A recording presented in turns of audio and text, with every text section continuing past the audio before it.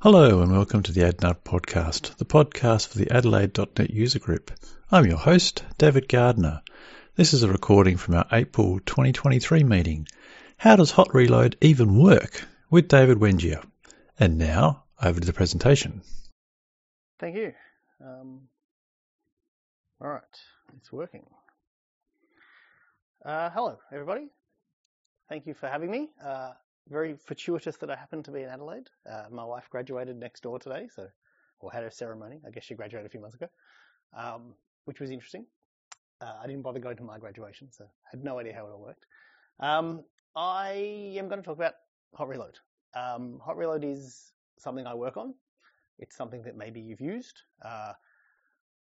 I sort of work on the Roslyn part of hot reload, which is the very low-level engine that runs everything, which has been around doing edit and continue for years. So that's where I'm focusing my talks on. For disambiguation purposes, I'm going to talk about applying changes you make in code to a .NET assembly.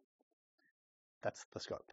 The word hot reload means a bit more than that these days. It's a bit of a marketing term. With .NET 6, there was a big push for hot reload everywhere.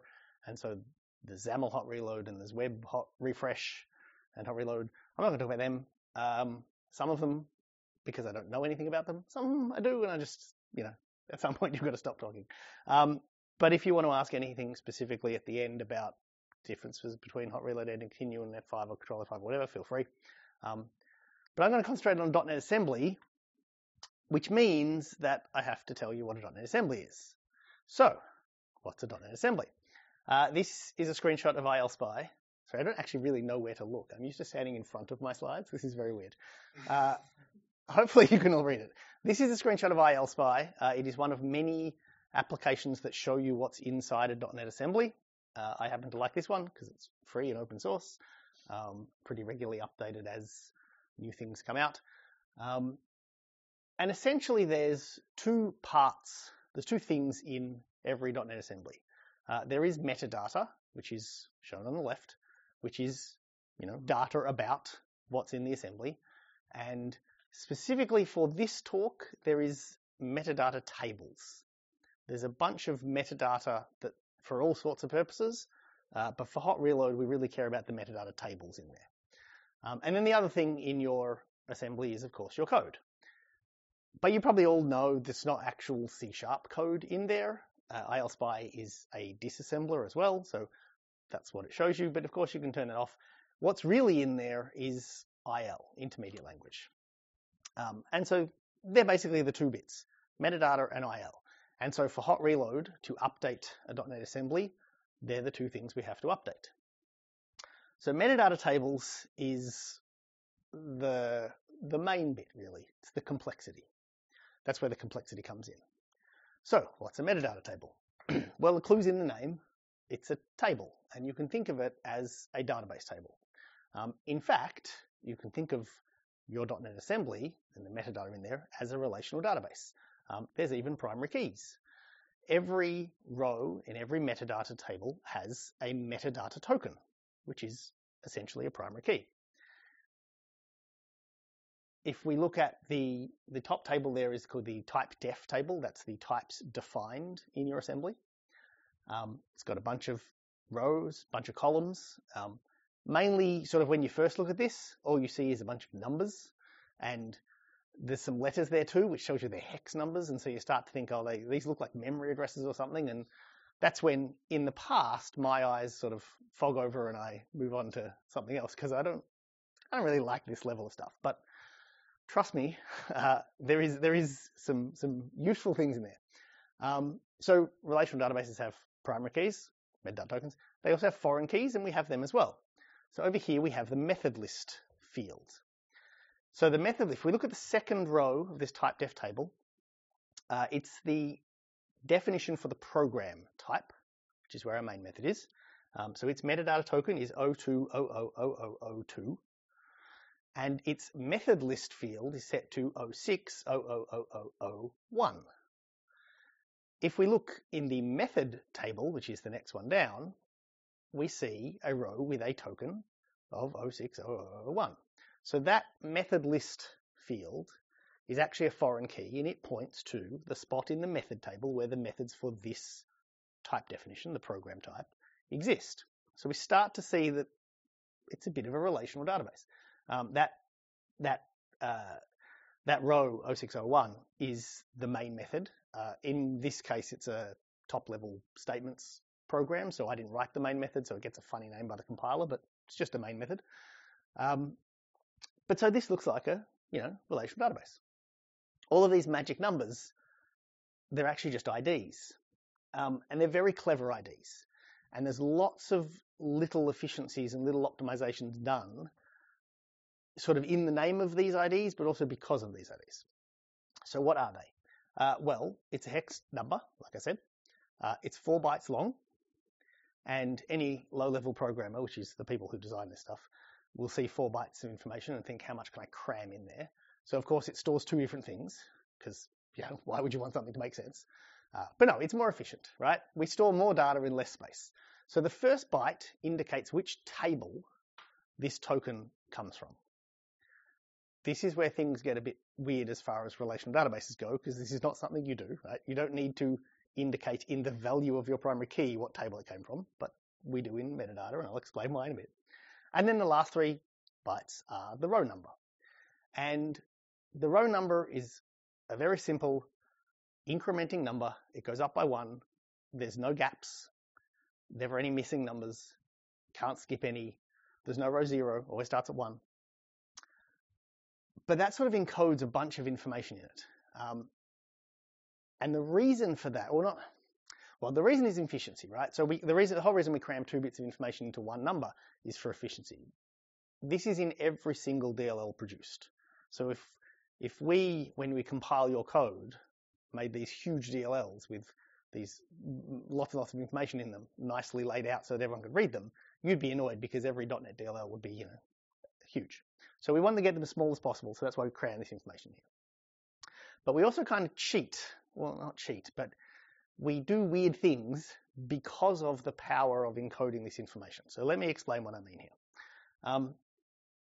This method list, you can see it starts with 06, right? As I said, that tells you what table it's coming from. The method list example doesn't really matter, right? It doesn't make sense. The field is called method list. Obviously, it's going to come from method. But there is another field there called base type. I think my arrow points to, field list, sorry, field list. So field list points to 040000. I said there's no row 0. That means there aren't any fields in this type. But you can guess that the field table is table 04. This is all just, numbers that come from the spec for the ECMA 355, one of them. The spec for .NET, right? But so the base type one, this is where things get a bit more interesting. Notice the base type for the program class is 01, starts with 01. The base type for the module row above it starts with 02. Now it happens to be 02 and then all zeros, so it doesn't really exist. There's no base type for a module. A module is just part of every .NET assembly. Don't worry about it. We could ignore it. But the point is, a type that you define has a base type. And that base type has to also therefore be defined somewhere. And it could be a type in table 2, which is type def. So if you define a type and its base type is one that you've also defined, then its base type is going to be 02 something. But in this case, program doesn't have a base type, which means it inherits from object. Object is not in the type def table because we didn't write object. So it comes from a different table, which is 01, which happens to be the type ref table, right? But so we've actually encoded, or using this encoding of 2 bits of information in our one token, we can provide a sort of an extra level of information without requiring an extra field. We now know this program class inherits from a type that is defined in some other assembly, just because the primary or the foreign key says so. And if we go and look up the 01 table, which is type ref, we find row D. So I really should wear my glasses sometimes. We find row D, it says object, great. I think there's more on the screen later. And so once you realize the first byte is the type, is the table it comes from, you see these everywhere. right? So I've highlighted on the screen, right? ILSpy neatly puts them in the actual header of the table. They're on the start of every token. All of these fields, if they start with, O, and well, not even O. If the first byte is a number, it's probably a table. Even to the extent, if we go back to look at our IL, if we look at line 12 there, which is the call to console write line, the fact that that says console write line is just ILSpy being nice to us. The actual IL doesn't say that. The IL specifies an ID. That ID is a token.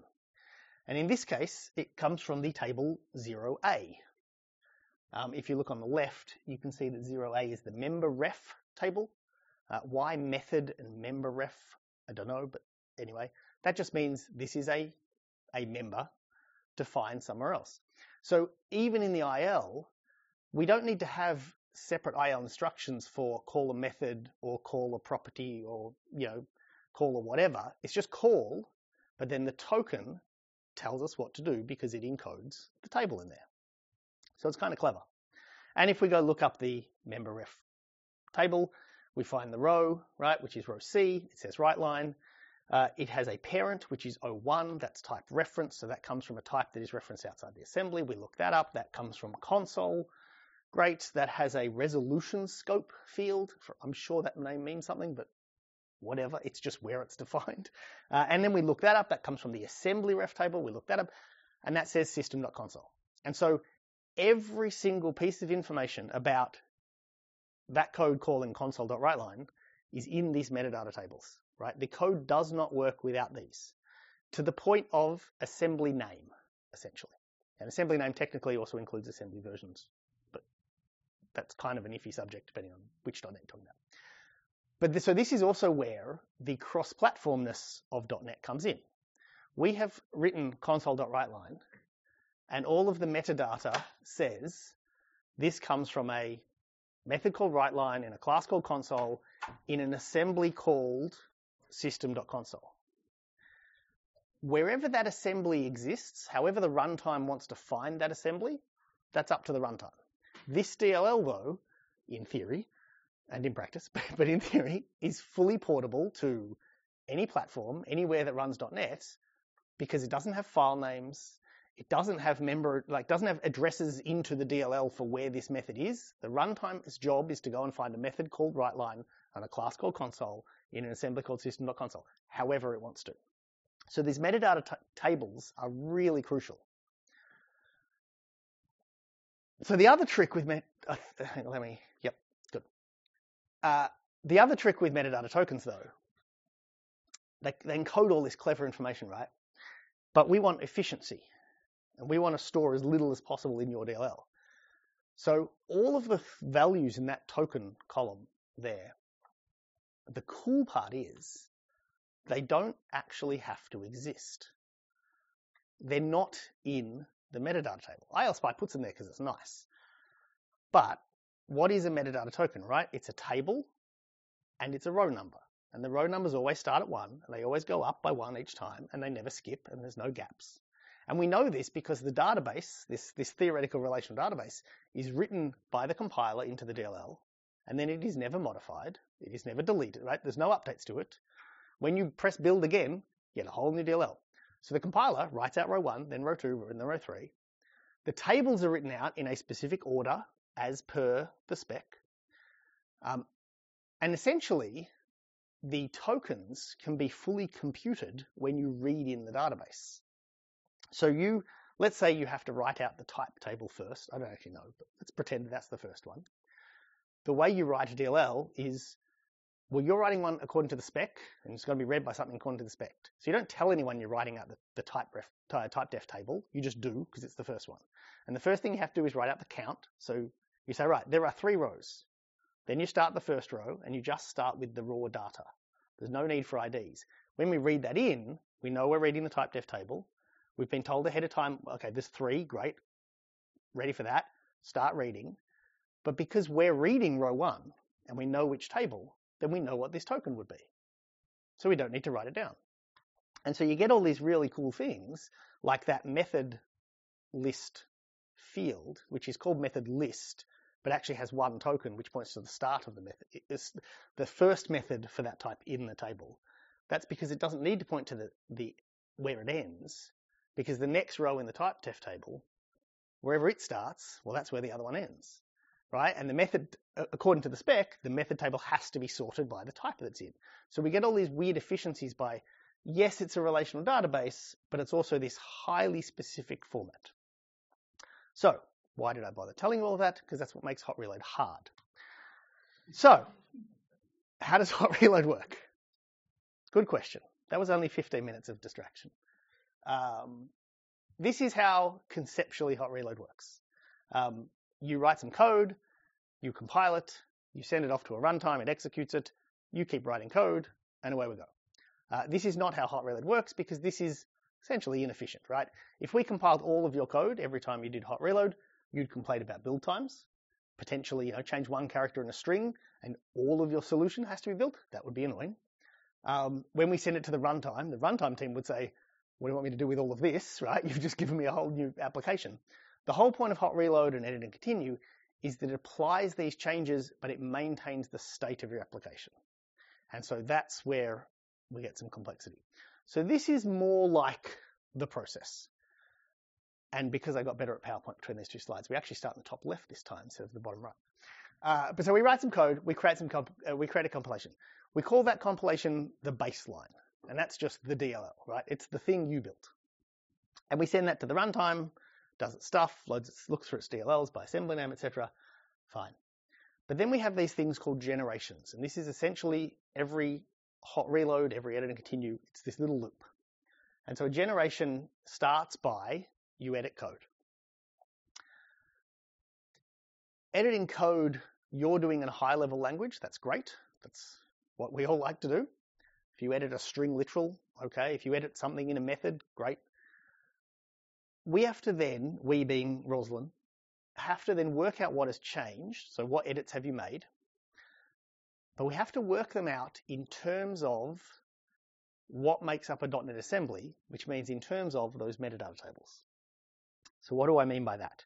If you change the contents of a method, well, there was a method table, so you've changed that method. That, has a sort of an effect, meaning, well, you've also changed the type that method's defined in, strictly speaking, and you've changed the IL for that method. So they're the three things. But it doesn't matter how many updates you make to that method. If it's all in the same method, you're essentially one update, right? So Roslyn has all these smarts to work out, take you from this high-level C# coding language you've written in into .NET. For example, if you change the contents of a lambda looks like it's in a method, but it actually is inside a method, which is inside a class, which is synthesized by the compiler. And so Roslyn has to know that so it can find the right row to update, right? It's not the method you think you're in, it's in another one. But anyway. So Roslyn does that magical work. The process for that is highly optimized to be as fast as possible because it happens while you're typing. It uses lots of algorithms that have long fancy names and links to PDFs where the algorithm is defined, and the PDF is from a mathematician, so all the variable names are one letter, and the code is kept that way so it matches the paper, but of course it means you can't read the code. So if you ever get a bug, you're like, oh no, is this a bug in? I don't want to. So anyway, longest common subsequence is the only one I know, but anyway. So then we get our list of here's what's changed in terms of .NET, not in terms of C#, right? And of course, hot reload and continue, it all works for VB as well, VB.NET. So that's important. So then we create a delta compilation. What that means is, we don't want to compile the full DLL. We don't want to compile the full solution. We want to compile as little as possible. So we create a compilation that contains just what has changed. And then we send that to the runtime, and we say, apply this delta. It's specifically a delta format the runtime understands and knows how to apply. And it does, and the cycle continues. That is one generation. So let's work through an example. Here I have a little class. I have three methods. Here I have some metadata table. It's got three tokens and a name. Great, ABC. They happen to be token 3, 4, and 5. Doesn't matter. That's just what they are. So I make an update to method B, or to a string literal in method B. Roslyn then works back from that and says, well, the smallest sort of unit of change here is you've changed the B method in the type called class. Sorry for calling the class. That's just a habit you get into when you work on compilatory stuff. You're lucky it's not C. Most of mine are. So we make that into an update that says, okay, update class B. And so the compiler, or we then say to the compiler, hey, go and produce a delta compilation. And we essentially give it this list of edits is a to-do list for the compiler. It says, go and compile my project, but here's what's changed. Here's what you need to worry about. And so the compiler goes through and it says, okay, I got a class, aardvark.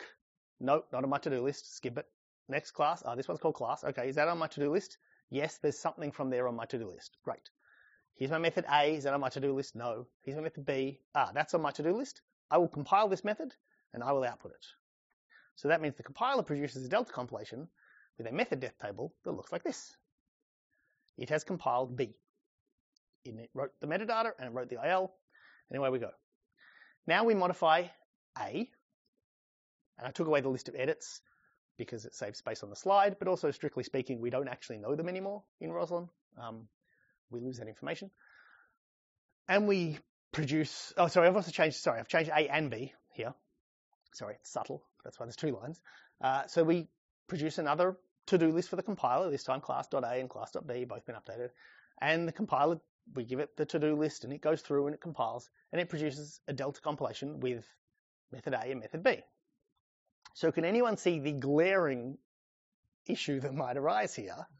Right? In this one slide, method B has metadata tokens for row 4, row 1, and row 2. How does this work?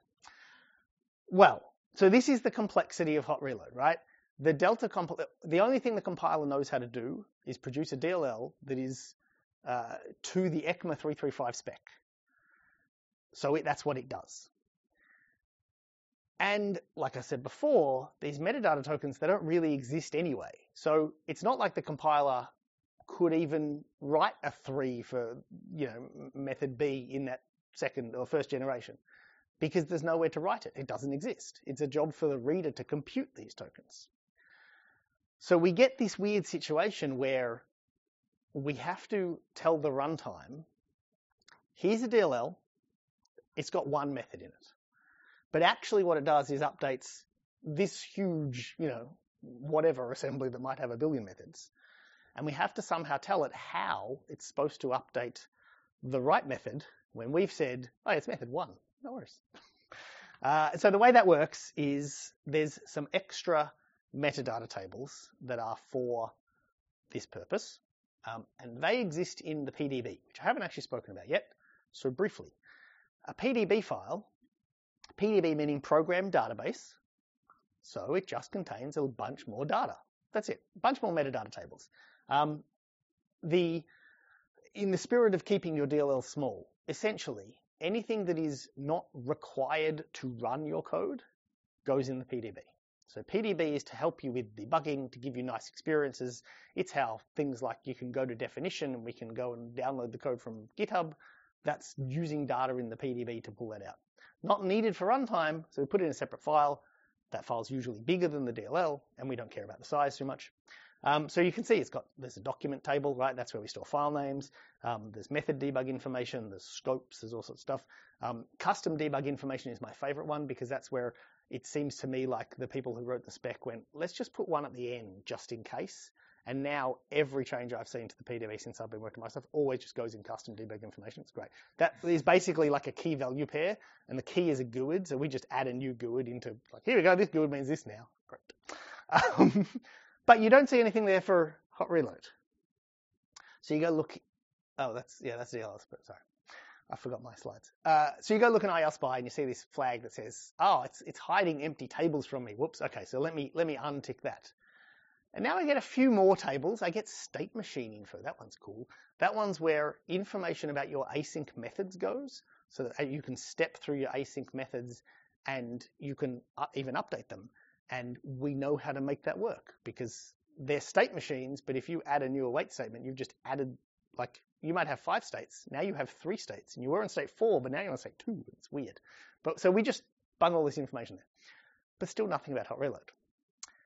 And so you go and you download this ECMA 335 spec, and you search for ENC log, because David told you that's the name of the table. And you find exactly one result that says, oh yeah, there's this other table too, don't worry about it. And I just love it, because it's just classic, programmers are terrible at documenting their work. But so, you have to take my word for it. There are 2 tables in there called ENC log and ENC map. There is one tool that will show you them, and it's called MDV. I put this up as a link just for completeness. I don't really expect anyone to use it. ILSpy does a great job these days. MDV was described to me as, in 2 sentences. Number 1, it is the only tool you ever need to look at metadata. And that's true. But number 2, it is designed for people who have read ECMA 335. And I have not. It's not actually that bad. But anyway, it's kind of funny. Okay. It's time for a proper demo. So, excuse me while I look at my screen and get my glasses. Let's do this properly. So, with Visual Studio, can you read that? It's not very exciting. So this is my ABC method.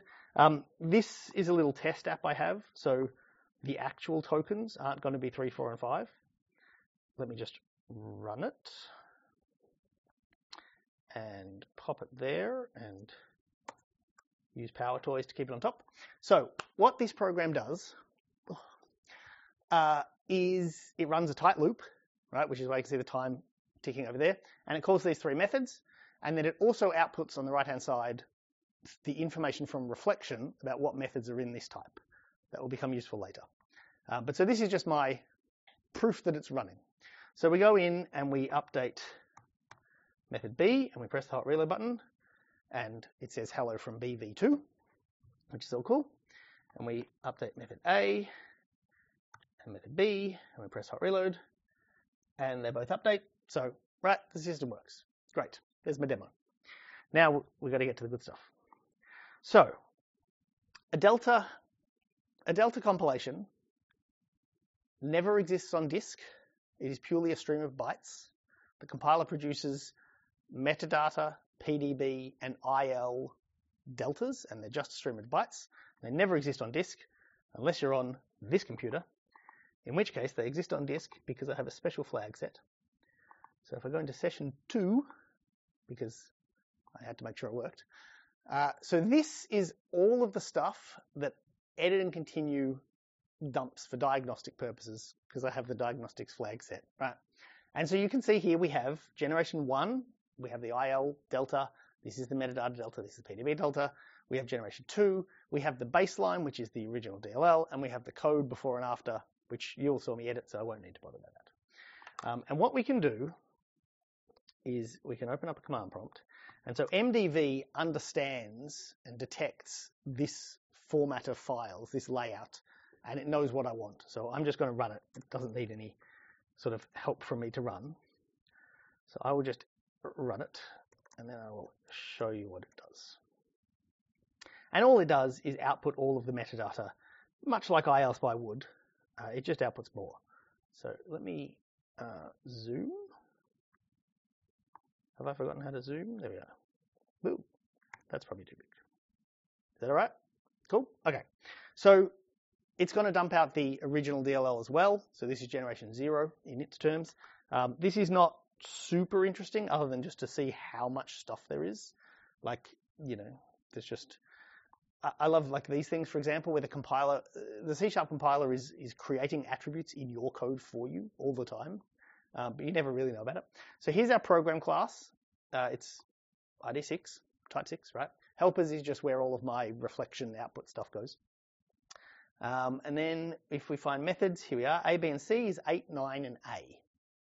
So that's where we happen to be in this program. And obviously this is purely dependent on the alphabetical? No. The alphabetical order of the files, I think. And then the order in the file of the classes. But, these can move around for all sorts of reasons. But so they happen to be 8, 9, and A. I'll just keep scrolling down. There's lots of metadata. There's every string. There's all sorts of things. Here's the IL. So now this is starting to dump the actual code. The methods should be visible-ish because they have strings in them, which are easy to identify. Nope, not that one. There it is. So there's hello from A, there's hello from B. So these are my methods, and you can see up the top here, this says, method 8. This is method 9. This is method A. Cool. So this is in the IL blob. There's a thing that says this is the IL for this token. Okay, and so here we go. So this is generation 1. Generation 1 is where we changed method B. So we have a much smaller output, obviously. The idea is to be as small as possible. But we have a method, right? We still have somewhere. No, we don't have a type def. Okay. So anyway, so our method B, here it is, and it's row 1, right? But as I said, this doesn't really exist. In fact, so ILSpy will show you the token for the row. MDV doesn't because it doesn't exist, right? It does help you in other things, but so this is just row 1. It's not token 1, it's just row 1. But so what we have is these two tables, ENC log and ENC map. And these are the two that contain all of the magic for how hot reload works. And it's actually really simple when you get down to it, which is kind of funny because I could do this talk in 2 minutes without any in the background. It just would be very interesting. But so how do we tell the runtime that when we say method 1, we mean method 8, 9. And the way we do it is right there. There is a line in our log that is the compiler saying, I have emitted method def row 9. That's it. That's all it is. And so the runtime can use that information. Now, this doesn't say row 1 is row 9, but this is the first method def in the log table. So again, we can compute one of the keys by keeping track of how many method defs we see in the log table. And again, the log table, it has to be in this order, so all the method defs would be grouped together. So easy enough to tell. But so basically this is the first row that references a method def. Therefore, that's row 1 from a method def table in this generation. And it says 9. And that's it. If we go back to our relational database sort of analogy, this is update the method table. Here's all the fields. All we need is our where clause, where the token is, it's a 9. We get it from here. The ENC map says essentially the same information. In this example, the ENC map is not useful or doesn't add any more information, but there's other types of edits you do where the ENC map becomes more useful. For example, if you add a method, then you have to update the type as well. And so the ENC map tells you which type you're updating when you add the method. And there's an edit that kind on the end, which says add or update, that's another flag. So for this example of updating one method, the log or the map, either one would work. It doesn't need both, but that's what the compiler outputs. And by the same token as above, right, the first method def output, so therefore we know it's row 1. If we scroll down, we see the IL. Now the IL, because it's in a separate blob of data, it actually already just says this is the IL for row 9. It doesn't have to do any mapping, and it doesn't conform to the same thing. It's not a relational table, whatever. It just says here's some IL for row 9, for method 9. And generation 2, same thing. We're going to see method A and B, 1 and 2. We're going to see 2 entries in the ENC log. Again, the first one is 8, therefore it's A. The second one is 9, therefore it's B. Map is also useless, and there's our 2 methods already with the right things. And so the runtime takes this information and it performs the update. Now, what does that update involve? Well, the way I like to think about it, because it makes sense in my head, if you think about reflection, what you're kind of doing is you're kind of querying this relational database, but it's the in-memory runtime version, right? The runtime's going to read your DLL. It's going to grab all the data out of the DLL and put it in memory into its reflection database. And so what you're doing here is you're saying, just update all the fields. So find row 8 and every single field you had, just clobber them with whatever's in this new row that I'm giving you. Find row 9, same thing. For the IL, same thing. Here's the IL for the new method.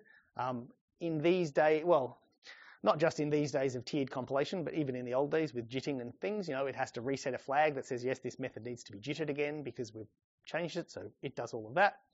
But essentially, that's how it works. The IDs get, the tokens of the methods get to stay the same. So any call that used to call, token 8 still calls token 8. We've just updated the code. If we did anything that affected any of the metadata, any of the data in that row for that method, then that would also have been updated. And the world continues. That's how Hot Reload works in a nutshell. I told you it was a short talk. So any questions before I go into some more stuff and have more fun demos on any of the metadata-y anythings? David? There's a question from Ian. Do I always have to save changes before Hot Reload? No, you don't. One of the cool things, well, not if you're using Visual Studio. One of the cool things about Roslyn is that it's always got an in-memory representation of your code, and so it is more than happy to identify the changes you've made without you hitting the disk. It doesn't use the disk, so no. In fact, there's a yeah, you can use that for some fun as well. Well, it makes some things easier. I'll show you later. Any other questions? Yes. I find it intriguing and sensible as well that your code is matching the papers that it's based on. Is there any intention about trying to get the mathematicians to use more than one method to make them come help to borrow? No, I don't know. These are, well, everything that I've seen has existed before me, but no, I think they're pretty well written papers if you understand them. That wouldn't be a bad idea as someone who's had to debug them and like, well, what was K and N and V again? But that's what mathematicians like to do. Fortunately, those bits don't go wrong. Let's say, touch wood.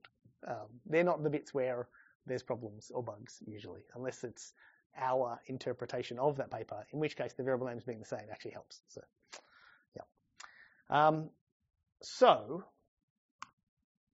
that was a simple scenario, which doesn't really illustrate all of the various complexities. So in order to illustrate the complexities, but also possibly answer some frequently asked questions, which is, if you've ever come across something and it says, well, I can't remember if it actually says root edit in the error code anymore, but they're known as root edits internally, and I think we talk about them as root edits anyway. If you ever come across an error that says ENC, blah, blah, blah, and it'll be like cannot, sorry, I'm just going to check that wasn't my battery. Nope, good. I'm making a ding. It says, cannot apply an update to whatever. So they're called root edits. And they are things that Hot Reload cannot do, or Edit and Continue cannot do. So why not? There's a few reasons and some example scenarios to highlight them. So updating records. So records was a new feature in C# 9, and when they first came out, if you tried to change a record, it would say, cannot update a record. The reason for that is, in general, every new C# feature by default won't be supported because we have to teach Roslyn how to support it. And by that, what I mean mainly is, well, the main thing we have to teach it is the to-do list for the compiler, right? The contents of this Delta assembly are .NET-isms, not C#-isms. A record is purely a C# thing. It requires no runtime changes, right? So it's just a class under the hood. And it comes pre-generated with some code that does some stuff that makes them work, but it's just a C# concept. So when you change a record, let's say you add a field to a record. Well, what Hot Reload needs to tell the runtime, and the compiler to compile, is a new field, but also an update to the toString method, the clone method, the copy constructor, the print members method, the equals method, and the getHashCode method. They're not difficult things, right? Those methods aren't special. The compiler knows how to compile them, and it will emit them if they're on the to-do list, but something has to tell Roslyn that this matches this, right? So sometimes with new language features, it's just a matter of going in and doing that work. And then sometimes it's more complicated than that because, for example, if you have a record and you define a member called print members, well, the compiler won't emit one. So what to your C# code looks like adding a method is actually going to end up being updating one, because there was one, you just couldn't see it. Now there's one you can see, but we have to know about that. And then same thing, if you delete it again, well, you didn't delete it, it's still going to be there, but the compiler. So there's complexity there. And sometimes there's still root edits that can happen even after we've taught a thing. Sometimes the work we have to do is actually like, it's kind of like negative work. We just comment out some code. So for example, updating namespaces used to be a root edit. And because of some other work we did to restructure how things worked, we actually can support namespaces now. And the PR to support namespaces in NXT, it literally commented out a line in a switch block that where if it saw a namespace declaration, it would issue a root edit. And now we don't want it to. And that's it. We didn't actually have to do any other work because everything else worked. But so there's always something. The edit and continue hot reload code is highly tied to the language and to each language, right? C# and VB. So sometimes it's that. Why couldn't you update attributes? You didn't used to be able to change attributes on methods or classes or anything. That would stop hot reload. Now it works. The reason for this one we thought was going to have to be a conversation with the runtime about how they could do some work to allow us to update the attributes. So attributes are stored in their own metadata table, and the runtime just hadn't really had any code that would handle updates. But it turned out in talking to the runtime team, they actually didn't need to do any work, and it totally would work. We just had to teach the compiler to always write out all of the attributes for a method, not just the ones that are changed. And so that one's a matter of kind of sort of cheating with the metadata. An attribute, a row of an attribute points to where it belongs. So it points to the method or the type or whatever, and it uses this cool thing of the fact that the metadata token tells you which table it's for, right? And so the types, the methods, the fields, all that, they don't know about the attributes. The attribute table kind of stands on its own 2 feet. It's pure data that links off to things. Nothing links to it. And so we were able to sort of abuse that notion by, if you change an attribute on a method, or if you add an attribute to a method is a better example. The attribute table has to be in order according to the spec, and the runtime hasn't done any special work to allow any magical weirdness of ENC logs and maps and whatever. So all we did was we taught the compiler, if there's any attributes, just emit all of them. And so it just rewrites the entire attribute table every time, which means if you add a new one in here, we don't have to do any magic inserting. It's just going to appear in the right order. The one in row 4 used to be for property X. Now it's for field Y, but he doesn't care because it's just a row of pure data. So sometimes it's like, not really cheating, but abusing the metadata format. Why couldn't you add await and yield return? I kind of mentioned this one before with that state machine table. That state machine table that keeps track of what you do in asyncs and yields, iterator methods, it just didn't have enough information that we could reconstruct the state machine. And so we did some work, well, not me, but someone did some work, and now they work. So sometimes it's just a matter of, storing more stuff, which we're generally happy to do. It's in the PDB, and it's only written in debug. This is a tooling concern, not, if you do a command line build in release mode, you're not going to worry. Blazor WASM is an interesting example. So I said that metadata helps .NET be cross-platform, right? It's up to the runtime to work out where system.console is. So Blazor WASM's case, if you say I need this assembly named system.console, it's got to go and download it from your server, right? But we don't have to worry about that. But what is different is not all runtimes are equal. And Blazor WASM runs on mono. And the mono runtime never got any work, from its inception, it never got any edit and continue support other than changing a method. And so that was all you can do if you're targeting Blazor WASM. And there's a handshake that the runtime does to Roslyn that tells it what it can support, and so Roslyn knows to issue root edits. But so you might have something that works in this project and it doesn't work in this project, and that's because the runtime doesn't support it. So now the mono is getting a lot better all the time. It supports a lot more now, but there's still some edges there, and you still might run into that. Sometimes, the runtime has a bunch of code, and it's all written in C, sadly. means I don't want to read it. But it has to, take these delta compilations and do work. And so the Mono team just left off some of that because they had lots of work to do. Totally fine. And then generic types. Generic types is one of the bigger limitations to do with there's just so much work in the runtime to support this that it is going to take a concerted effort from everybody involved in order to make it happen, which is not to say it won't happen. It just needs a concerted effort.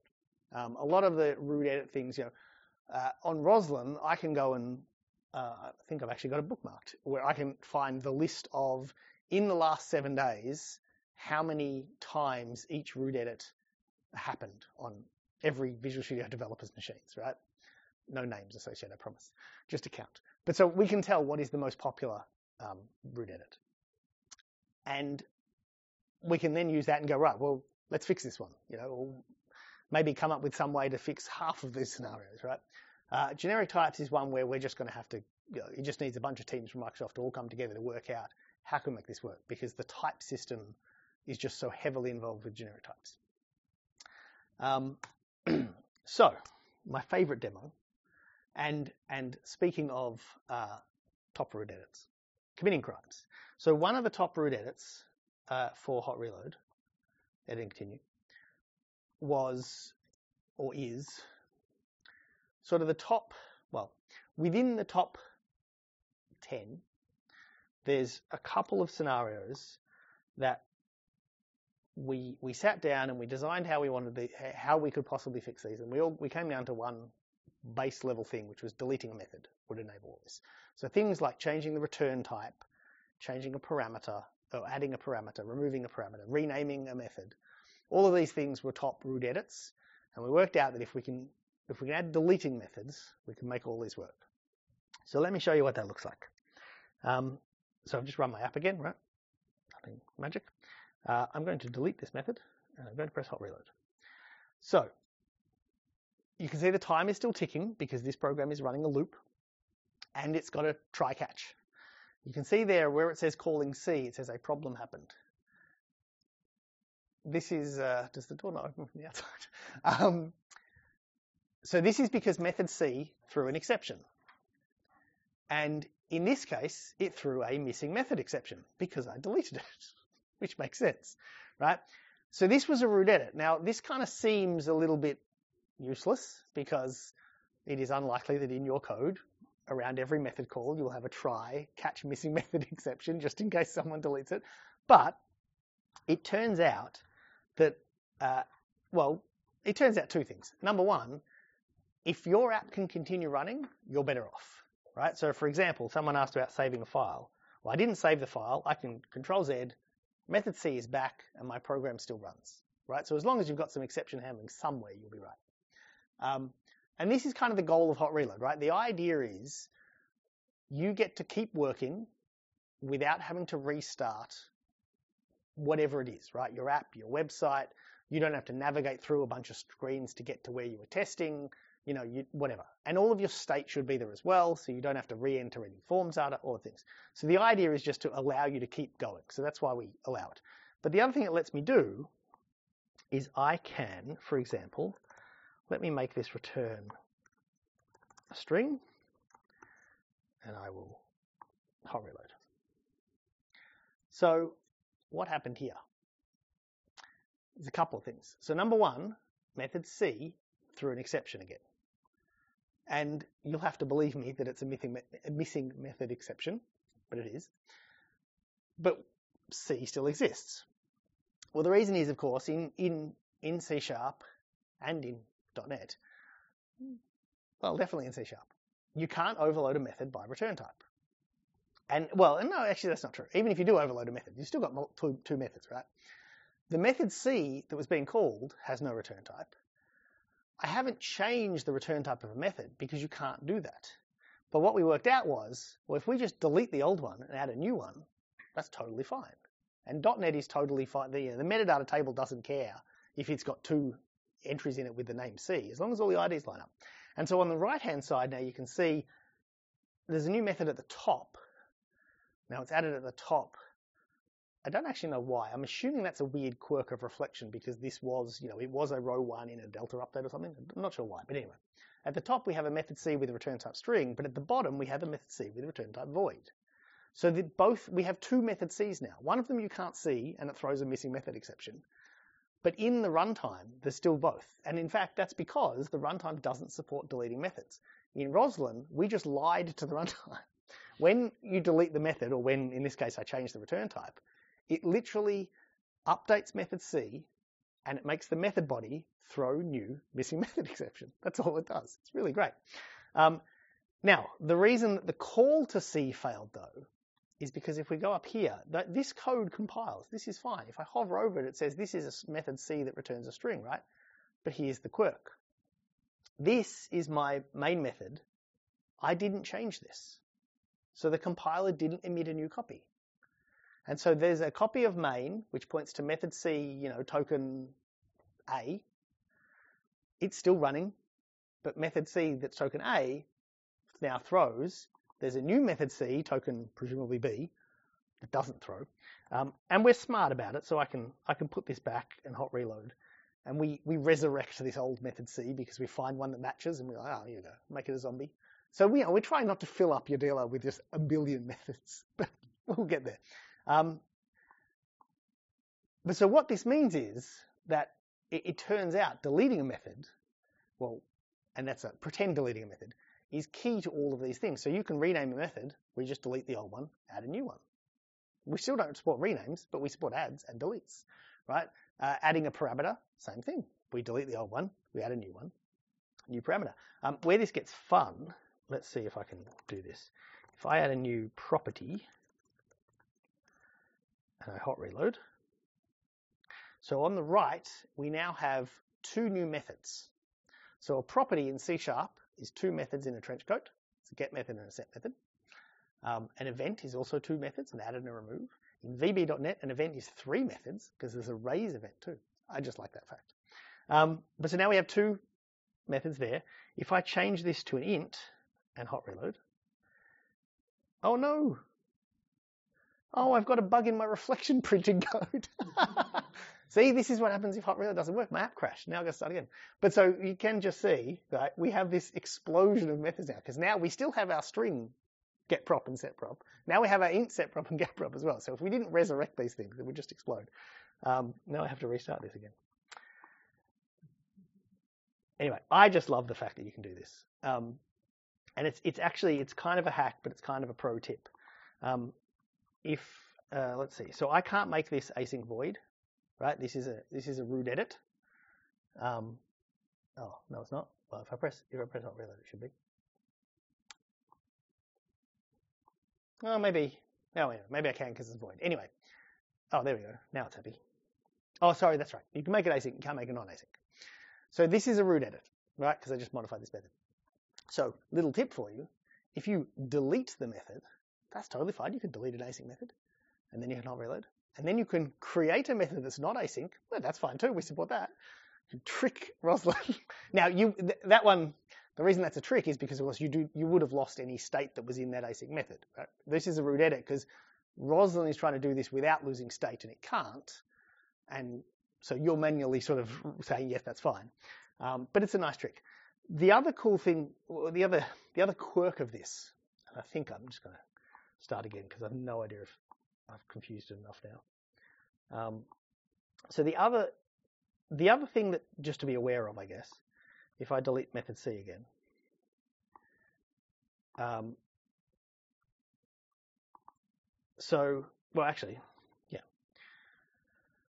we have a compile error now in my main method because method C doesn't exist, right? But I hot reloaded and everything was fine.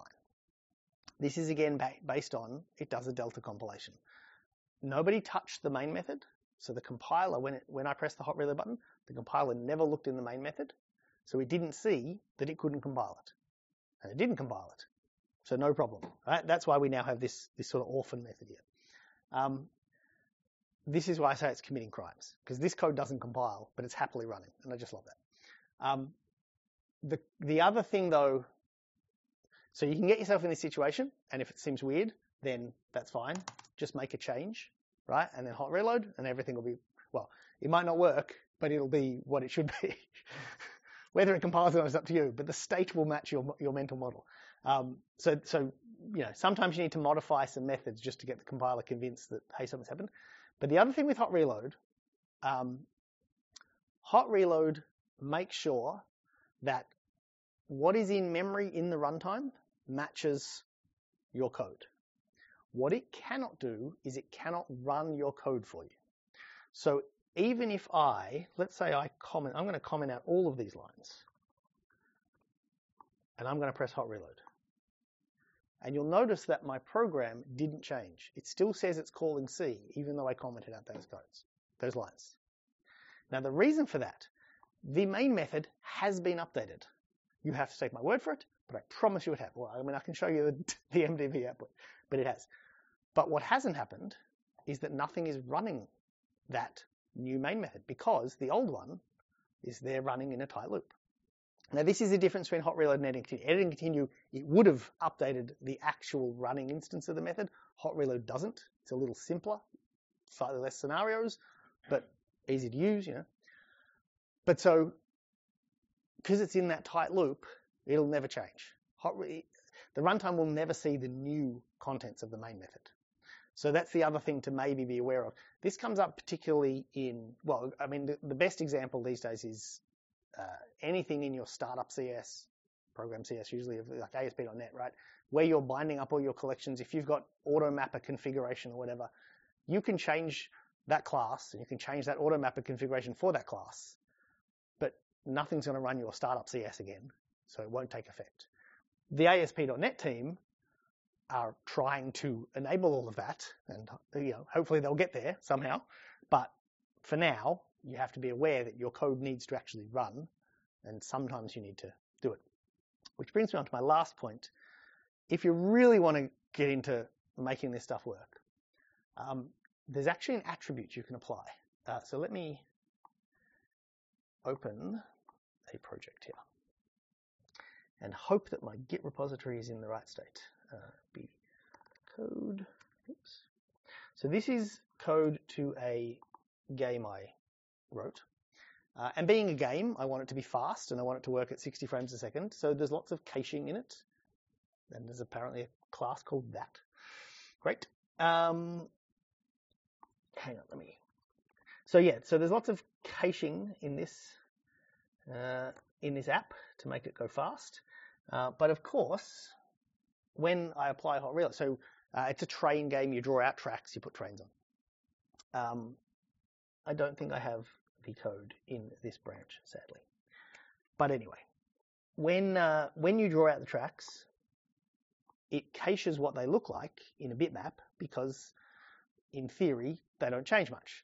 The problem being, if I then tweak the hot reload code to say, oh, actually, I want this to be drawn with 5 pixels instead of 4, I want to see what that looks like, but it never changes because that bitmap doesn't get redrawn. So there's a special attribute you can add to your code that your code will get called when any hot reload happens. No, I don't have it. Maybe in here. Bear with me for 2 seconds. Oh God.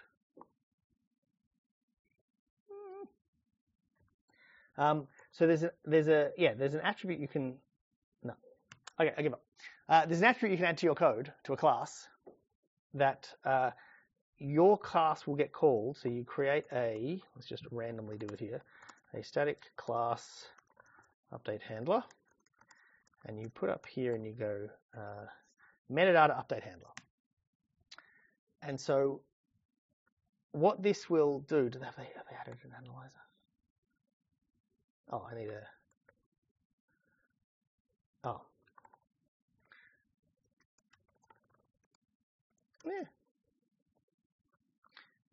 Yeah.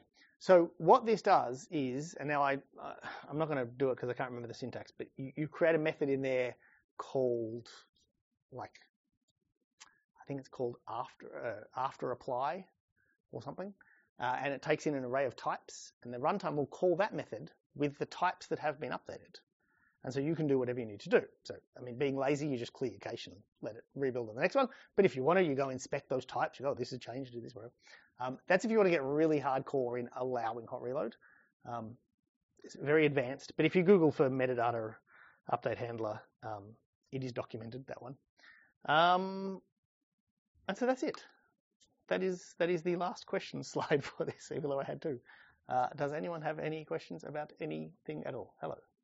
Another question from Paul. So what project types are supported by hot reload?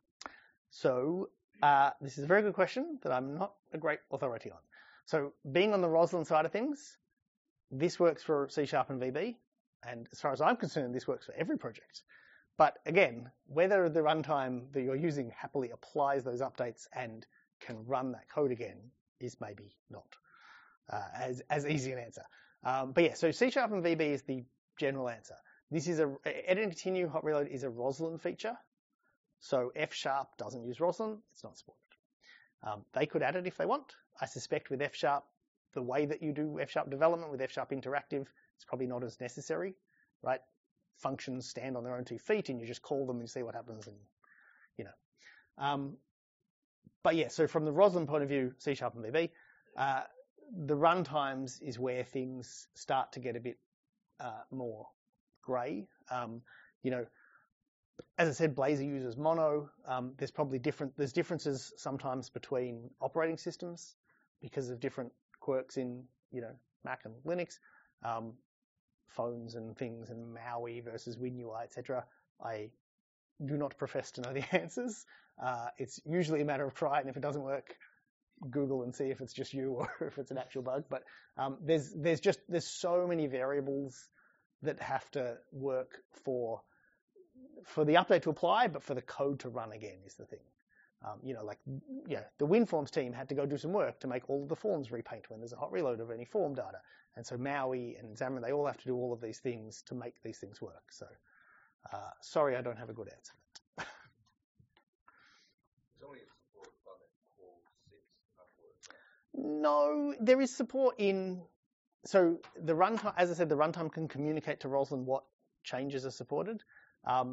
So there is support for a feature set in any .NET framework, because edit and continue essentially formed the baseline, and edit and continue is supported in .NET framework as well.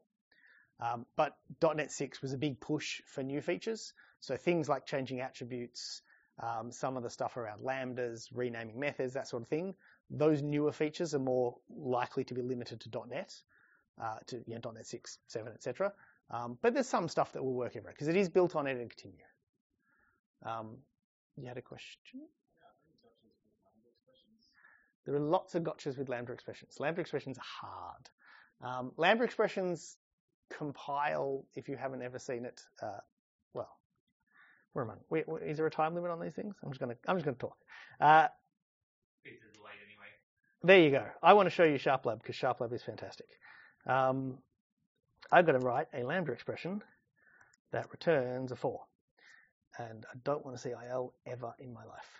So a Lambda expression in C# compiles to this, which is a helper class with an unspeakable name. Unspeakable meaning the C# compiler makes it's valid in .NET, but it's not valid in C#, which means it can go in the assembly, but you can't ever write it, which means the compiler never needs to worry that it's going to step on your toes and emit a class that you've written. But so it gets a class and a helper method and a field, and it initializes the field here, and it caches this field for later, and sometimes it doesn't because it can't, and there's all sorts of smarts around it. And so, yeah, this is lambdas are hard because, so, you know, this is an update to method M, but really what it did was change that helper class method whatever. So we need to find that out. And if let's go and do this, and we go plus A. Yeah.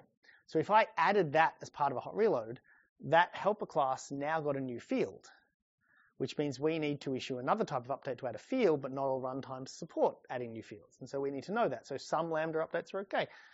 There's also things. And then the big problem there is, at the moment, we're not that smart. So when I say we need to detect that, we actually don't, because we're not that smart. We cannot efficiently enough tell whether you've captured new variables in your Lambda change, and so we just don't let you change any captures. So if you captured 4 variables before and you do a hot reload, as long as you still capture those same 4, we're fine. If you add one or remove one, sorry. Even if that one wouldn't have caused, like, we just, yeah. There's some level of complexity with Lambdas especially, where we just sort of go, nah, this is too hard. It would take us too long to verify this, that you may as well just recompile your code. So there's lots of edge cases there, but yeah, they are. We try to treat them as just normal methods. They're just not where you think they are. I don't know if that answers your question at all, but I talked for a bit. So, any other questions? Yeah, about the legacy image qualification and what probably what can you identify what you call how do you identify why it's not working? That is a very a difficult question. So it probably is it's probably that, ensuring your code runs again. I know the WinForms team added, so that attribute I showed you, like they have code that does that.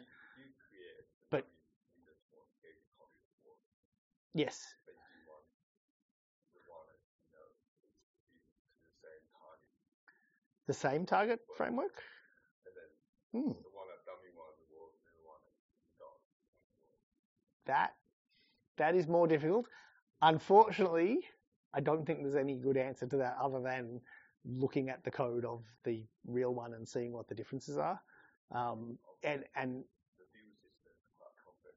Yeah. You've got to analyze the generated code, behind kind of stuff. Yes. So I was going to say one of the big problems with complicated apps can be how, not that it's a problem with the build system, but so between Roslyn and Visual Studio or .NET Watch and the debugger, they have to know, where is this DLL?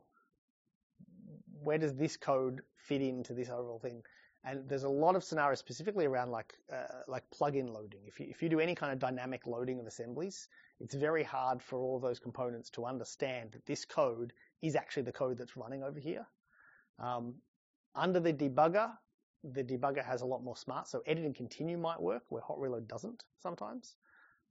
But yeah, unfortunately, it's really hard with complex apps, and because it's usually it's a different answer every time. And unfortunately, the only thing you can really do is, so you take your new empty project and that works, and you sort of slowly introduce a bit of complexity and go, oh, well, maybe it's this thing. And you introduce a version of that here and see if it still works. You essentially, exactly. You essentially just bisect. That's all we can do. There's plenty of bugs where we have to investigate the same thing. There's common things.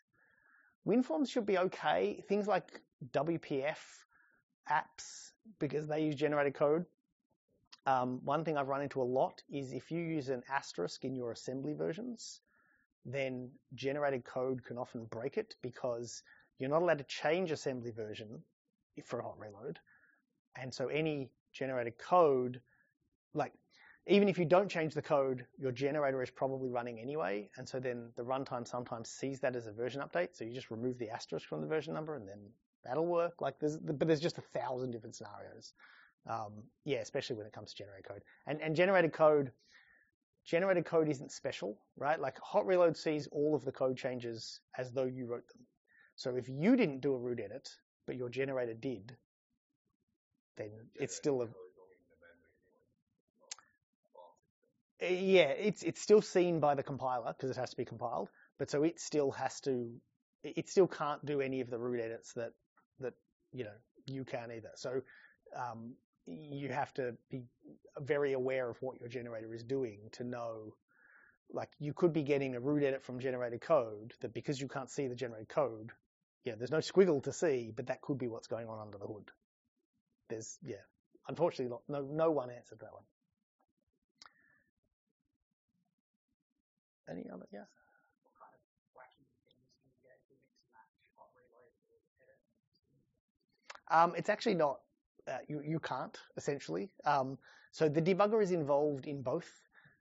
It's just whether, so there's a thing called an active statement, which is which line of code is actually running. And the debugger and Roslyn sort of track that in unison. The debugger tracks it and Roslyn maps it to a spot in the code.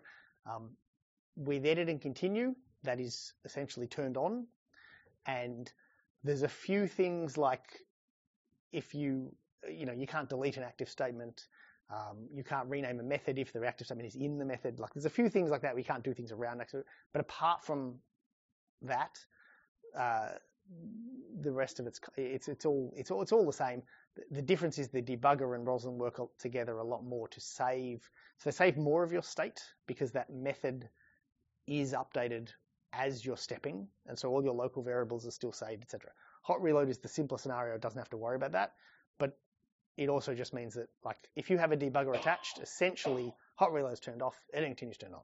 If you detach from the debugger or you're not paused on a breakpoint, hot reload is turned on and editing continues turned off. They're mutually exclusive. Yes.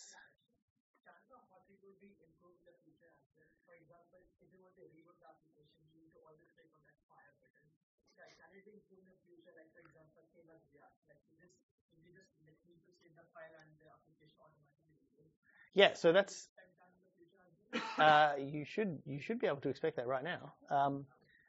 I believe that works. Let me go back to my app so I can run it because I have no idea what this is doing. But there should be, if you click this little button, yeah. So go Windows. There it is. So yeah, so there is hot reload on file save. It is there. That should work. As far as improvements in the future, it is always getting improved as well. Every new C# feature, in theory, works with hot reload and edit and continue. In practice, sometimes that's because the compiler dev makes it a root edit and says that's good enough. But then we'll usually come in after the fact and try and clean up. But that also depends on the feature because, So David mentioned that there's a few new C# features to come out. So one of them is using aliases got improved.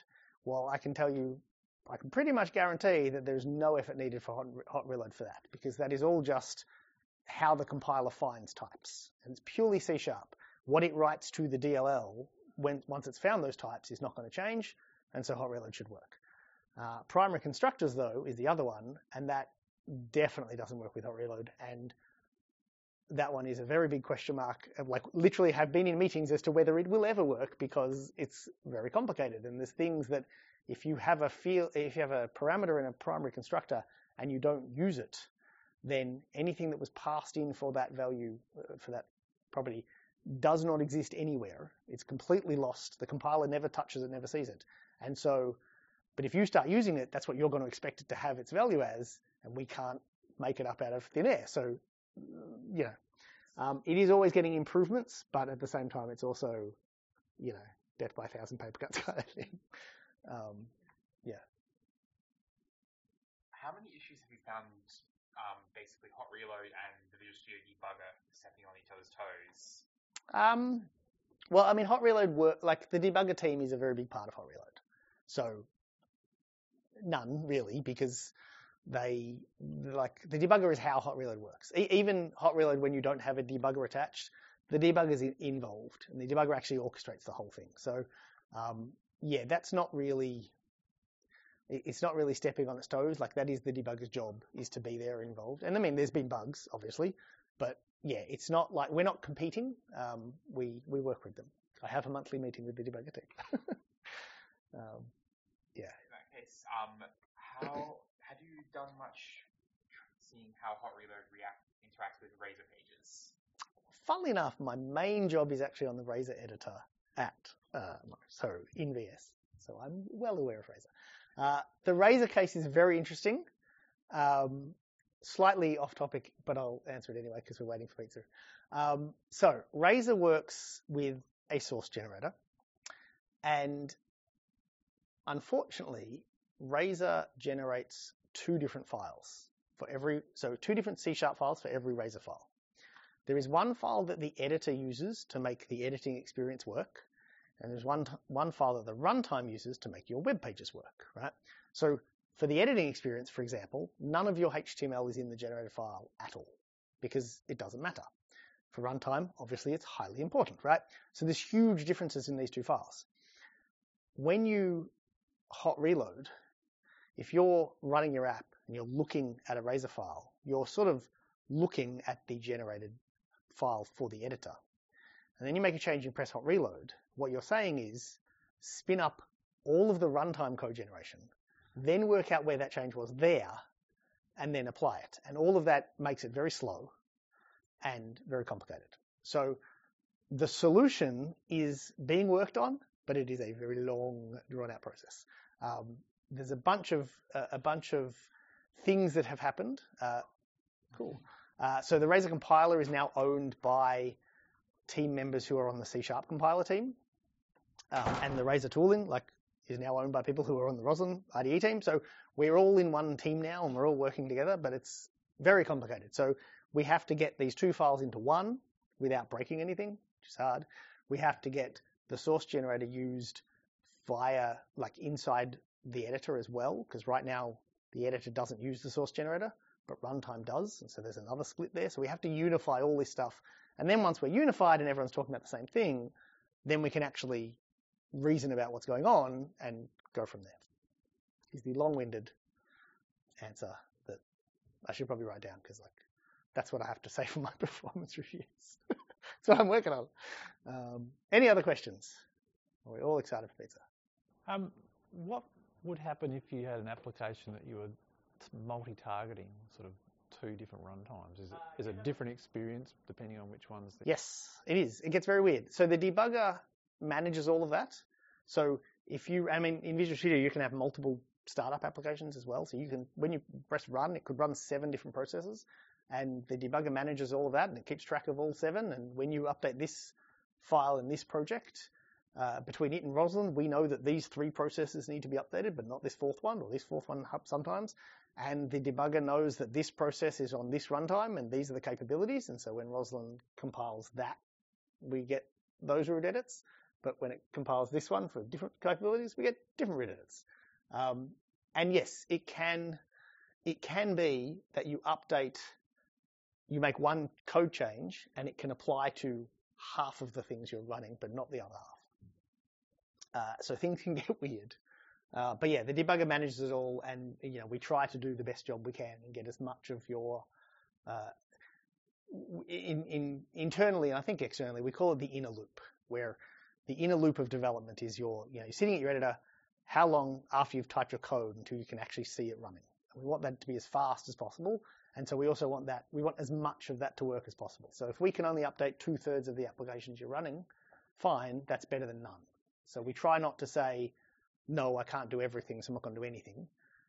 But yeah, it can get weird, because you could end up that your .NET 8 app running here and your .NET Framework app, which is the exact same app, one of them gets the new button and the other one doesn't.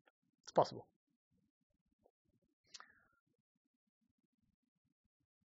I think that might be it. Cool. Well, thank you for listening. Question not related.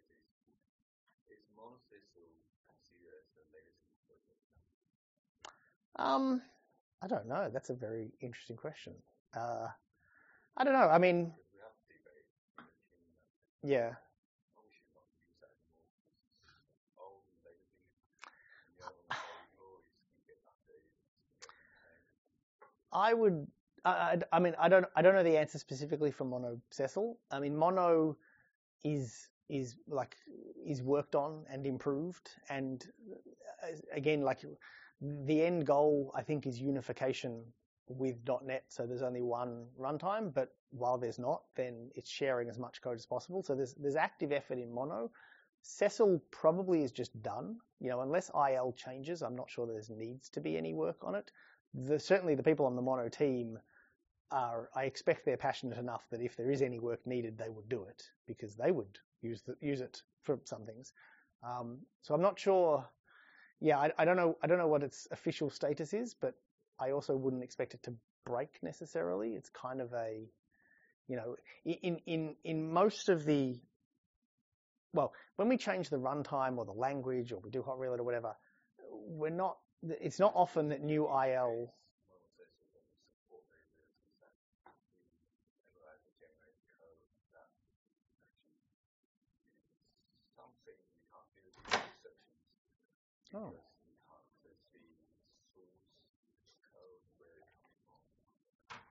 Oh.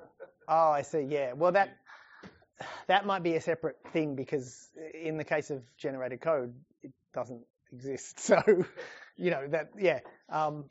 Yeah, I don't know specifically. That one's an interesting case. But yeah, I would expect that mono Cecil is like,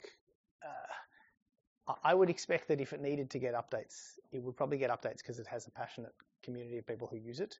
And mono is still a going concern until, you know, the grand unification of everything. But even then, there's probably going to be something that can be used instead of Cecil for those scenarios. But I don't know. This is not an official statement.